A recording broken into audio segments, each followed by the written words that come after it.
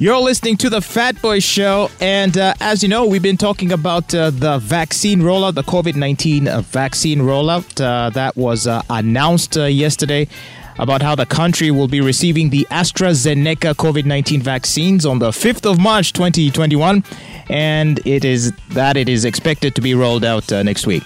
Today, we're honored to be speaking to the Permanent Secretary in the Ministry of Health, Dr. Diana Atwine, to tell us more about this rollout plan for the vaccine.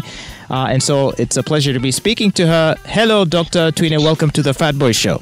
Hello, everyone. Hello, all the listeners. Thank you very much. Thank you very much. Now, I guess the first question is, how many doses are we expecting, and what number of Ugandans stand to benefit first? In our initial doses that are coming on 5th of this month will be 864,000. And the rest of the doses will be coming in as the vaccines get available. Okay. And are the vaccines that we are expecting part of the free doses from the COVAX initiative that we've been hearing about, or is this part of the vaccines that the ministry has ordered for and is paying for? The 864,000 are part of the COVAX vaccine. And also we expect ours, the one we ordered as part of 18 million doses from the factory. In 2 weeks' time, we hope to get additional 400,000, the one that are directly procured from the manufacturers. Okay, and is this is the AstraZeneca? Yes, it is AstraZeneca. So apart from the health workers, and from what we have gathered, there are estimated to be around 150,000 of them across this country. What other category of people stand to benefit from the first set of dosages? Okay, as you've heard, we are getting 864,000 on Friday. And in 2 weeks' time, we'll be getting 400,000 from Serum Institute. And the total will be about 1.2 something million doses this month. Now, remember, we told you initially we wanted to vaccinate 60% of the population, but research that has come out through and the information we continue getting from WHO, that we do not need to vaccinate the 16-year-old and above, what we had targeted for. So now we adjusted our targeted population, and we are looking at 18 years and above. However, the first batch of our targeted people who are more at risk include 150,000 health workers. Those ones will receive in the first batch of 1.2 million doses. Okay. We shall also we shall vaccinate the security personnel. Here we are talking about UPDF, police, and prisons, and we have estimated to have about 250,000 officers, and that is under security personnel. We are going to vaccinate 550,000 teachers, both from public and private. We shall also be looking at the elderly, and we are talking about 50 years and above. Mm-hmm. And this is about 3,348,500. That is the targeted population above 50. We're also looking at those that have underlying conditions, hypertensives, diabetics, and other vulnerable teams. We estimated it to put it at 500,000.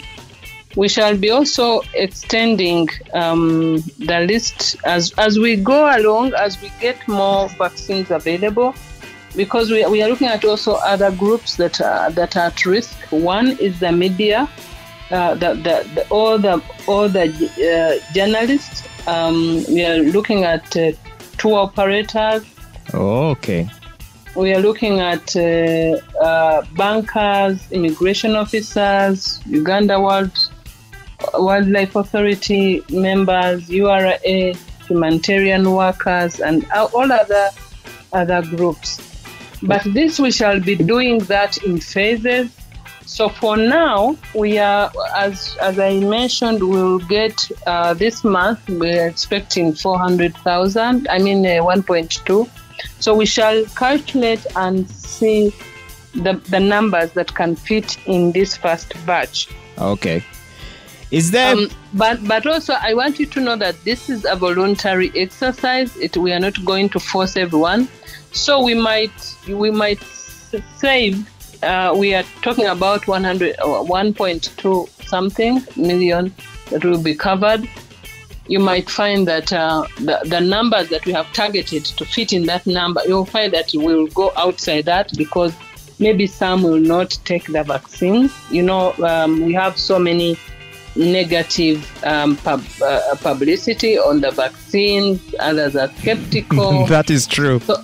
So you might find some, because it is voluntary, some might say, well, let's first wait. Others, since they are not sure, they will stand at the edge watching to see what will happen. And then when they don't see any problem, then they will come along.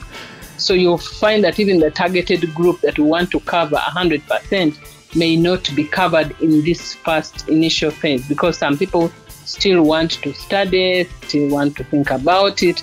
So, we shall give them that opportunity to think about it. And then when they are ready, they can always come on board and we vaccinate them. In your opinion, Dr. Twine, do you think that will compromise the effectiveness of the vaccine program if many are choosing to not be vaccinated? Do you think that then that makes it harder for the country to overcome the pandemic? Because presumably those who are not vaccinated will continue to be infected by this thing and might continue to spread it. Yes, it is true. It is also our concern. But what we are seeing, we are seeing a lot of enthusiasm, especially, for example, our health workers, definitely almost maybe 95% of our health workers will take up this. But you'll find a small proportion that, they are not so sure, they first wait. Those ones will be there. Okay. Then elderly, because we have statistics, and it's all about educating, it's all about informing, it is all about building confidence because this COVID is new. The vaccines are new. So people, these are lives. We have to build confidence in the public that whatever decision we are taking on behalf of the people of Uganda is based on science, is based on evidence, and we are not alone. We are a global village. So if other people are taking up this, then there is no point for us to be skeptical. So it is all about building confidence with our population.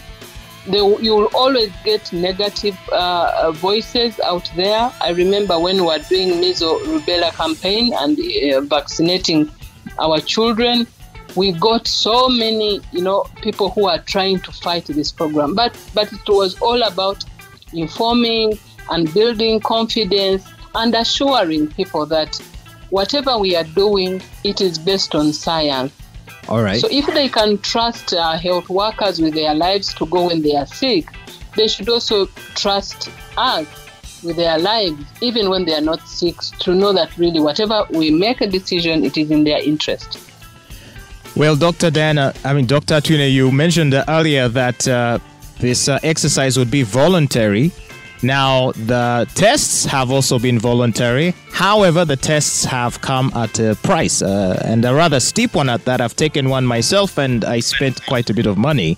When it comes to the vaccines, what is the situation there? As voluntary as they may be, do people have to pay to be vaccinated? Our vaccines we are bringing in the country under our care are all free. They are all going to be provided at no cost.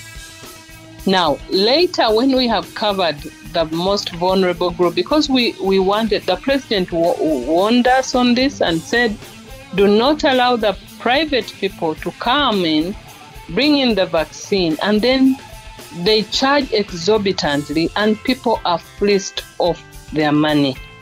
Let us try to raise money and buy vaccines for all the vulnerable groups. Then, for those agencies that feel they don't have to wait for government to yambe, can raise money and buy for their corporate members and vaccinate them. And that is acceptable. And even those that really want to buy, maybe they don't want to wait for, especially the young middle, like between me and you, if I was not a health worker, I am healthy. I'm below the age of where we are starting to get worried. Then, if I just want to receive my vaccine and I don't have to wait until that time when it gets to me, and I have my money and I can go and buy, that group will be given the opportunity to do that. However, we were very, very cognizant of the fact that people always tend to take advantage of something like this. Yes. When we said that the private sector should take up on the role of treating COVID patients, we saw many people being fleeced really, really. At those that would cost 70,000, they were charging 1 million. And therefore, for us, it was a very, very big concern. Yes, this is true. Now, when we said that the testing we should put a cost, because at that time, we're getting so much demand. People who wanted to travel, if you are traveling, then that means this is at your leisure. You can afford to part with money and pay for the test. Because also we needed to rationalize this. The budget was not elastic. We had limited resources, and therefore we needed to designate these test kits, these tests to the people who really needed them. For example, if you came with symptoms, if they charged you, then they did it wrongly. Maybe you went to a wrong facility. But if you didn't have symptoms and you just want to do routine, you say, well, I was somewhere, I am not so sure, let me go and do routine check. Routine check was not classified as essential testing. Essential testing was for those that were sick, those who had contacts of the people who were sick, and they were exhibiting some symptoms. Everybody was expected to get free testing. Those who want to do routine, you are traveling, you are going on vacation, then those ones were expected to pay. Those who are traveling from the outside and they are coming in the country and they are passing through the borders, they were expected to pay, because you see that one was not characterized as essential testing. But however, vaccines, everybody who needs the vaccine, especially people who are at risk, government is going to ensure that everyone who really, really falls in that category must be covered. Then the other people who are not have minimal risk, but they want to have their routine test and vaccination, those ones they can go in on these private facilities and they get tested or they get vaccinated. However, that will come when we have finished to cover the most vulnerable, because that was the concern of the president, and he warned us on that, and he told us really to make sure that government takes on this role properly and we first cover the people who needed the support of the government. All right, so now that's why. So there's a difference between the testing and also the vaccine access. Okay. Now we had reports that in Kenya, the health ministry there announced a list of people that they said would be excluded from the vaccination exercise, and apparently these would include those who had particular types of allergies, especially for certain foods. And some people thought this was a joke, but it turns out it might be the case. I don't know if you've heard about that, and what are your thoughts? And also, is there anything similar here? Are there classes or categories of people that will be excluded from this exercise? Yes, of course, we will have to do the screening. That's why we have our consent form process, the consenting process. In that consenting process, we provide all the information. If you have also additional risk, we will have to assess your level of risk as far as allergies and other confounding factors for you to get like a serious side effect. But it's not going to be the leading thing. I think the health workers have been trained in such a way that they are able to assess. Should you have allergies, they will tell you you have. Of course, we have seen so many people with allergies. By the way, a big proportion of our people have allergies in the country, but we have not seen many people react to vaccines. So we take that as something that we'll have to handle each person as they come. And when they come and they present with symptoms, or they have that history of severe allergies to the previous vaccination, then we'll be able to advise that person to wait, and we do further assessment. But I think that one should be on individual basis. All right. Now, we heard earlier last week that the ministry was working on an app in order to track people who have taken the vaccination. What's the progress on that? Can you tell us? Yes, we have had electronic system developed, and this is going to help us on accountability, because we don't want to rely on manual recording. That's why we are insisting that people need to come with their NIN, their national identity cards, or if they don't have their cards, at least they should be in position to remember their NIN. This is very critical, because when we enter into our system, we need to capture this information in full. We want to be sure that we actually vaccinated Diana Atwine on this NIN number, not just fictitious name. Because, as you know, some Ugandans are quite interesting. They always want to take advantage to reap where they have not sown. And so on this, they would want to come up with all the names and which don't exist. So that's why we are really insisting that people must come with their NIN. And we are working with the NIRA to make sure that we access this information with us. If we register you and maybe you don't have the NIN and you don't know, if we can access this information, we are working on this modality and see if it will be feasible. Then we will capture your NIN on this, because that NIN must also appear on your card, because we are going to provide cards to people who will be vaccinated. Because remember that we take two doses, and those 2 doses must be taken 8 to 12 weeks apart. And so if you come and you are vaccinated and they give you and they put the batch number, when you come back, still the same information is filled in, and that information is fed into electronic system. And then from anywhere, wherever someone will be, is able to track on a daily basis how many people in Nakapiripiri got vaccinated, how many people in Chisoro got vaccinated, how many doses got spoiled. Because also we have areas where we record the wastage, if the vial dropped and cracked and all that. Right. That should be recorded, so that we have proper accountability of all doses that have been received, and that should match the number. Of course, we'll have a small percentage in any system in the country, in any efficient system.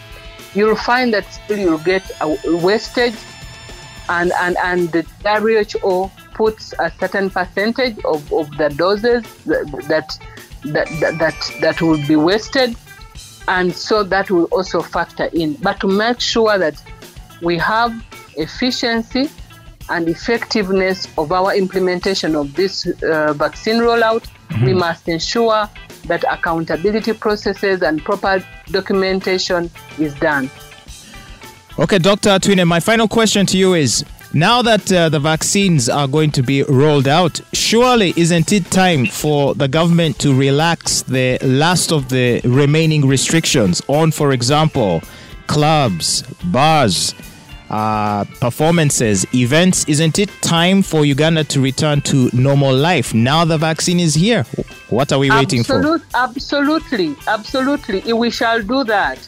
But we want to first cover the most vulnerable people. Because, for example, teachers, now we have relaxed the schools. They are going, but of course, at one time you find full-blown opening of the schools.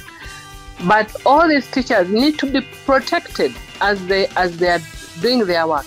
The health workers need to first be protected. The elderly, whose children will come back from school and bring COVID at home, they need to first be protected. So, yes, it is definitely is going to be done. We are going to open up. We are going to relax. But still, I want to remind you that COVID vaccine does not stop you from getting infected. It is stopping severe form of infection because your body will have been prepared enough to fight back this war. Now, it will not stop you from spreading that infection. You will have infection and you will give it to another person next to you.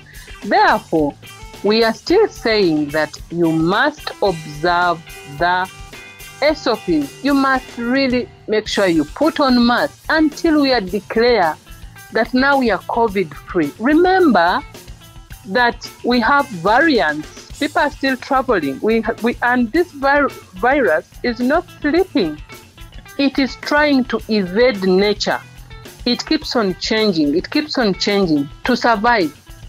Therefore, you'll find that the variant that we started with along the way will get other variants. So if you don't protect yourself and you just go blindly because you got vaccinated, you can get another variant that the virus and the neutralizing antibodies in your body does not recognize. Even the B cells or T cells that you have already developed in your body will not be able to recognize. Well, that's why some people just say, doctor, that we just need to learn to live with it. It will forever be there in some form or other, one variant or another. Do you think it's a fantasy to believe there can never be a scenario where there is no COVID or a variant of it amidst the society? We can. That's why we have relaxed some of these restrictions. We have to learn in the new normal. However, we must also put in place mechanisms to ensure that we have minimal deaths, we have full protection of our vulnerable people. Therefore, it is our government cardinal role to ensure that we roll out these vaccines, we make sure we educate our people, we provide all the information, then people make informed choice. Secondly, we will continue putting in place mechanisms to minimize further infection, because we cannot just say, let us relax. So after all, the infection is here with us, the variants are coming. No, we will try to do what we can. If we did not, for example, lockdown, I remember when the lockdown was announced, we were heavily criticized. But look around with our people in other countries that took a little longer, what it meant for them. So I think these measures we are putting in place, we shall relax them definitely. But we have to continue teaching, talking. So we're waiting for Luganda? No, I don't. But we're all just waiting for that announcement. Tell us when the bars can open, please, doctor. That's what we're waiting for. But no one has stopped you from drinking. Remember, you can buy your beer and take from home. It's not the same. It's not the same. You know that. Now you have to choose what you want. But first to get them. Okay, then for that matter, we when we are through with this group, then we will have to consider those groups, the bar goers, the bar goers. Yeah. But and then we vaccinate, and then the bars can open, and then you drink your head off. Yeah, they should be deemed a vulnerable group and vaccinated first. Okay, but I will take your suggestion to the scientific committee. All right. And they'll review that request. Thank you so much, Dr. Diana Atwine, Permanent Secretary in the Ministry of Health. Thank you for working very hard. We appreciate, and we hope this exercise will be successful. Thank you so much, and thank you. Please take out the message. We want the people to know and build confidence, because we want everyone to be protected. Thank you very much. Thank you too. Have a lovely day.